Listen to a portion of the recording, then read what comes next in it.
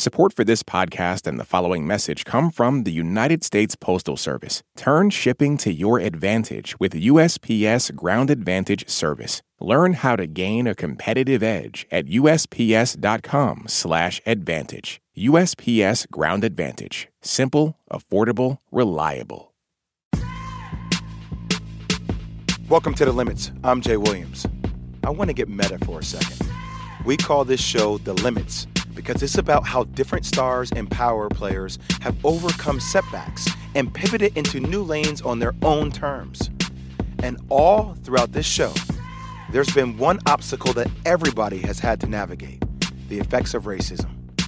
After the murder of George Floyd, so many of us had to think about ways to step up and be heard. And I'll never forget how in the summer of 2020, NBA players walked out on the league. It made me so damn proud to be a former player, and it inspired me to use my own voice to speak up and speak out on the platform of ESPN. My guests on this pod, some of the most successful people in the world that I know, always seem to circle back to just how much race has affected their lives and their industries. You see, as they got higher and higher in the corporate ladder, they noticed that there are fewer people that actually look like them. And this affects how resources are passed down and where they end up. That limited opportunity for ownership has put restraints on the Black community to amass what we all want: generational wealth. Maverick Carter understands this. He's a sports marketing superstar behind the LeBron James empire and runs their company, Spring Hill, valued at over $700 million. He talks about ownership in terms of having a platform. Listen to this. You start to understand that owning a piece of an enterprise is much more valuable than cash, as long as that enterprise is growing and flourishing. And it is because you have much more things you can do, because we all need a platform. So once you have an enterprise, like, Spring Hill has become my platform, right? So people get all caught up on the valuation of this or that, but it's the place I work at. It's the thing, NPR is now your platform, Jay. So we all need a platform that's much greater if you control a platform, right? If you really are in control of a platform versus just getting cash.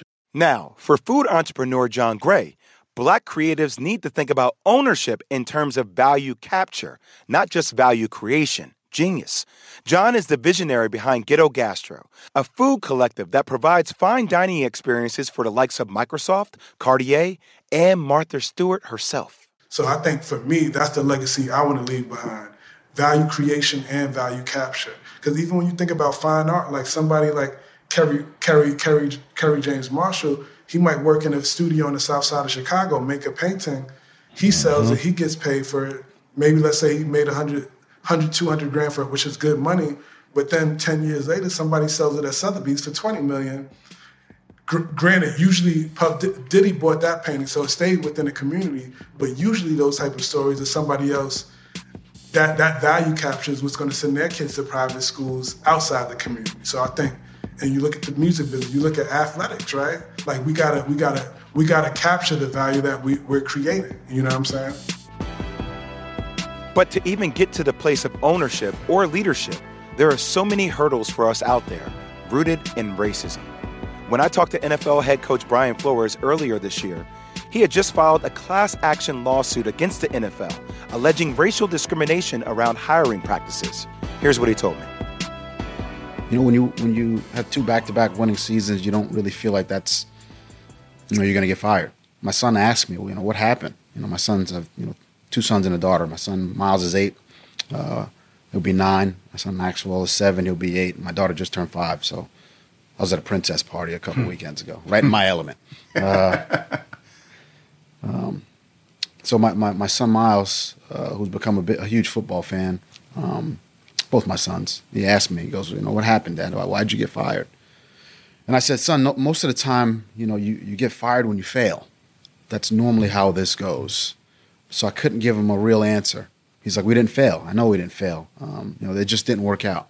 My son Maxwell came home and said his friend from school, I don't want to say a name, but so-and-so's dad said you got fired because you're Black. So these are conversations I'm having to have with a 8 and 7-year-old, and those are tough conversations to have. We'll get more into that conversation soon. But before I do that, I want to share a bit of my conversation with Emmy-winning actor Colman Domingo. He's a brilliant, multi-talented creative and one of the most thoughtful people I've ever spoken to. He unpacked the core of everything affecting Black America. Listen to this. This is a heavy question. Okay. I'm curious where you will go with it. And I know it's a lot to unpack. But what do you think is the current state of Black America, Colman? That's a great question. All right, this is going to be very honest, because I had to think about this a lot while being in Atlanta, Georgia, which was supposed to be sort of the epicenter of Black culture and wealth right now. And maybe I'm wrong, but I got worried because I thought that not only at times I was looking for sort of a central place to go for a walk and see Black culture just on its display, wherever it is, whether it's art, sciences, thought, I was looking for that. And what I saw was a lot of Black people having money, but it was about that money. It was about having Louis Vuitton. It was about shopping. Where I saw the biggest intersection of Black folks was at the mall. And we were out there just loading up on things that had nothing to do with us. Just loading up. Do we have any interest in anything else? Or was it just about having, I did this, I arrived, it's about me, it's about that? No, but what are you pouring into the culture? What are you doing? What is your thoughts? How are you advancing who we are? And that's what I got worried, to be very honest, because I felt like I met a lot of people who wanted, whether to be a star, to be seen, but there was no reason for it. Because I think that we've been sold a deal in many ways to expose, to give up everything. And it's just about I'm fly, I got money, I got a car, I got, but what are you filling up your soul with? That's not why all these civil rights leaders whose names are on boulevards work so hard for you to do, for you to just, and now I'm just out here in these streets with, with what we think the constructs of what we think is success. We're trying to find and redefine ourselves right now in many ways. And there's a lot of influences in many ways of saying what makes you human, have access. A lot of things I think are Band-Aids to say, I'm somebody because I can afford this. I can wear this. Instead of you just believing you're somebody and knowing your history and knowing who you are and knowing the impact you can have in the world. We've always been in trying times since we've been in America. That's the one thing I recognize. I've always recognized that the things that we're worried about, that are traumatic, that we see, generations have had to deal with that. So I'm not I don't want to say I'm callous about it, but I understand it. I'm like, no, this is racism in America. And that has not changed. If anything, it's a bit more amplified because, the more than we can see it, we know it's there. But it's been there. We're just more aware of it now. But now we can do something. We can have an impact in a different way.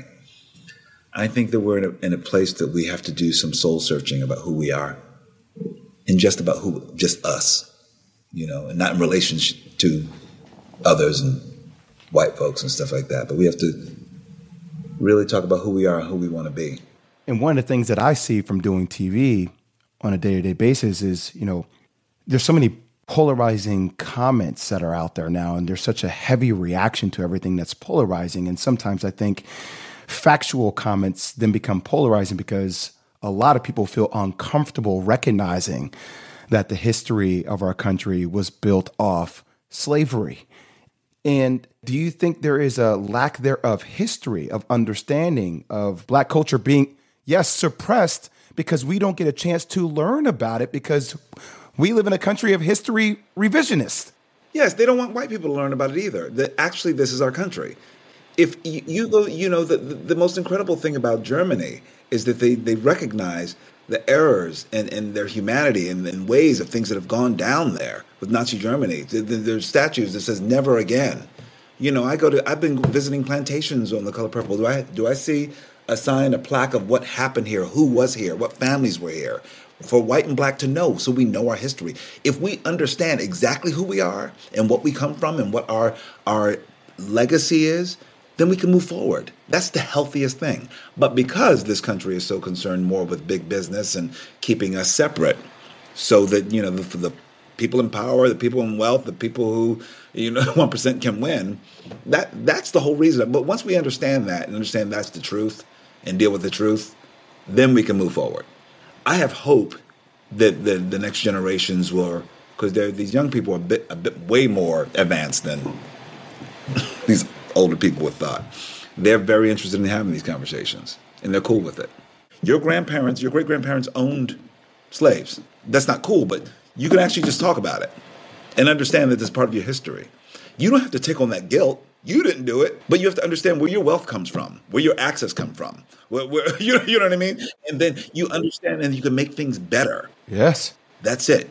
You don't have to take on all of that. And I think that's the thing people are afraid of. I don't want to take on this uncomfortable stuff. It's okay. We live in a very uncomfortable country. It's okay. I'm telling you, Colman was so real for that. Race cuts deeper than just the color of your skin. It's these entire systems of oppression that you get stuck in, and so much gets forgotten and revised. It's affected so many people on this show, just like former Miami Dolphins head coach Brian Flores. After the break, more from my conversation with him and how he handled the pressure of speaking out against the NFL as a black man.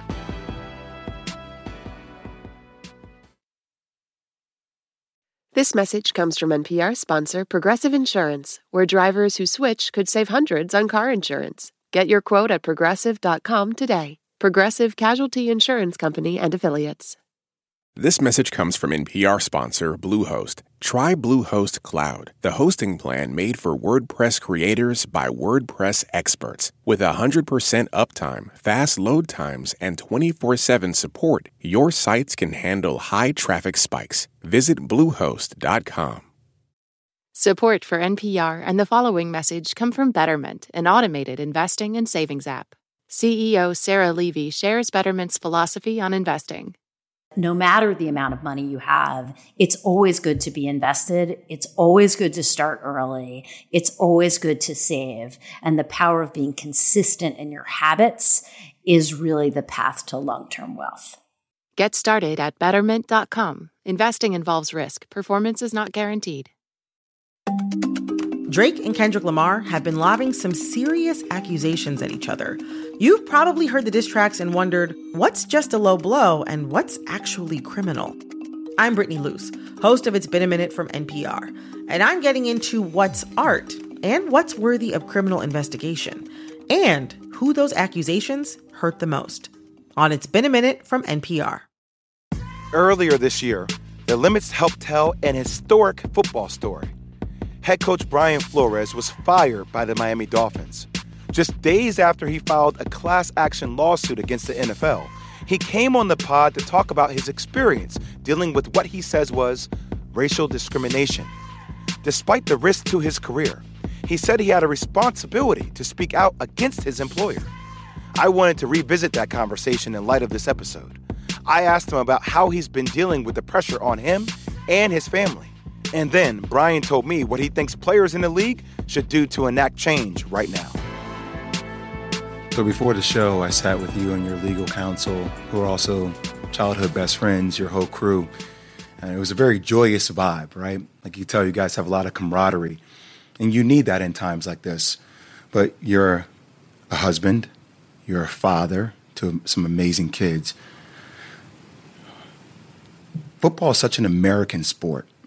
And it feels like, regardless of whatever happens, if that's domestic violence, if that's, issues of drug abuse, racial discrimination, it feels like the league is Teflon in a way, and it just keeps moving, right? And it keeps being beloved. Have you received any backlash from people or fans that think you're trying to hurt the league or trying to hold the league back? And if so, has that affected you or your family? I feel more support, but I know there's backlash. That comes with the territory. And I block it out. And I surround myself with that group that you mentioned earlier. Friends, family, my wife is my rock, my kids. Look, I know this isn't going to be easy. I realize that. But if we want change, I think it'll be worth it. so many times people see the intensity of you on the field, hear you talk at post press conferences, hear you deliver speeches. But for all the people out there who don't really pay attention to football or don't get a chance to hear you, how would you describe to them who Brian Flores is? I'm thinking about my mom right now, who passed away 3 years ago from cancer. She raised us to be respectful. She raised us and was constantly talking about integrity and character. She laughed with me, and she had fun with the people she loved. And I would say the people who don't know Brian Flores should ask the people in my circle, players, coaches, support staff, friends. I like to think that I'm caring and genuine and giving and loving. Yes, I will yell at players and I'm demanding, but I do also put my arm around these guys also. And that's the same for all the people in my life. My daughter, on the other hand, it's over right It's there. over? Yeah, it's over. She's yet to hear a no from me. I laugh at the yelling part because Coach K used to always say, hey, when I stop yelling at you, That's a problem. that's a problem. I said the same thing to the players. One last thing. What do you think players could do to try to push this narrative? Obviously, NFL is a predominantly black league. We were talking about this today on air, and I was saying, the players are unified through their voice through the players union, but there's no coaches union to represent you guys, which is another intriguing conversation. But what could the players actually do to try to evoke change? I don't think as a society we really think about the limits we're putting on young black, brown, minority children and girls when they don't see leadership in the head coach, GM. They don't see people that look like them in those positions. I think if players thought about it that way, they would speak out on it more. I think anytime somebody hears it that way, they go, oh my goodness, there are no black head coaches for a young black boy to look up to. There's one. There aren't enough female coaches coaching in the National Football League. It's it's moving in that direction, but there's too few. There aren't enough GMs. Why would a young black, brown minority feel like they can be an owner? So I think if players start to think about it that way, because look, our players there's some stars in the league from a leadership standpoint. I've been fortunate to coach a few of them, and if you paint that picture for them, they probably speak out a little bit more. I really appreciate you giving me the time. I know the last 48 hours have been a whirlwind, but I commend you for the stance that you are taking. I also commend you for what you represent. And as a father to 2 kids, in particular my son Zane, who's 9 months, I try to be that, but your kids eventually are a byproduct of your surroundings, right? And I hope that my kids are lucky enough to be around people like you. And I appreciate what you're doing. Thank you very much. Thank you. A big thank you to Brian Flores and his team for trusting us with this conversation. Shout-outs also to Mav, John Gray, and Colman Domingo. Race percolates throughout this and almost every conversation on the limits. And as we're talking about our own limits, we need to think about the limits that have been placed on us by race, gender, class, and sexuality, and how we can all be more empathetic human beings to help overcome these inequalities. This is The Limits from NPR. I'm Jay Williams. And as always, remember, stay positive and let's keep it moving. The Limits is produced by Devin Schwartz, Mano Sundaresan, Max Friedman, and Lena Sunskeri. Video production by Kaz Fantoni, Langston Sessoms, Christina Shaman, Iman Young, and Nick Michael. Our executive producers are Karen Kinney, Verilyn Williams, and Yolanda Sangueni. Our senior VP of Programming and Audience Development is Anya Grumman. Music by Ramteen Arab Louie. Special thanks to Christina Hardy, Rudy Correa, and Charlotte Riggi. This message comes from NPR sponsor Shopify, the global commerce platform that helps you sell and show up exactly the way you want to. Customize your online store to your style. Sign up for a $1 per month trial period at shopify.com/NPR. This message comes from NPR sponsor Capella University. With Capella's FlexPath learning format, you can earn your degree online at your own pace and get support from people who care about your success. Imagine your future differently at capella.edu. Do you wish stories could unfold over 3 hours rather than 3 minutes? You tired of doom scrolling? Trying to find humanity? Or maybe a deeper understanding of why the world is the way it is? Listen to Embedded, NPR's original documentary series. Find us wherever you get your podcasts.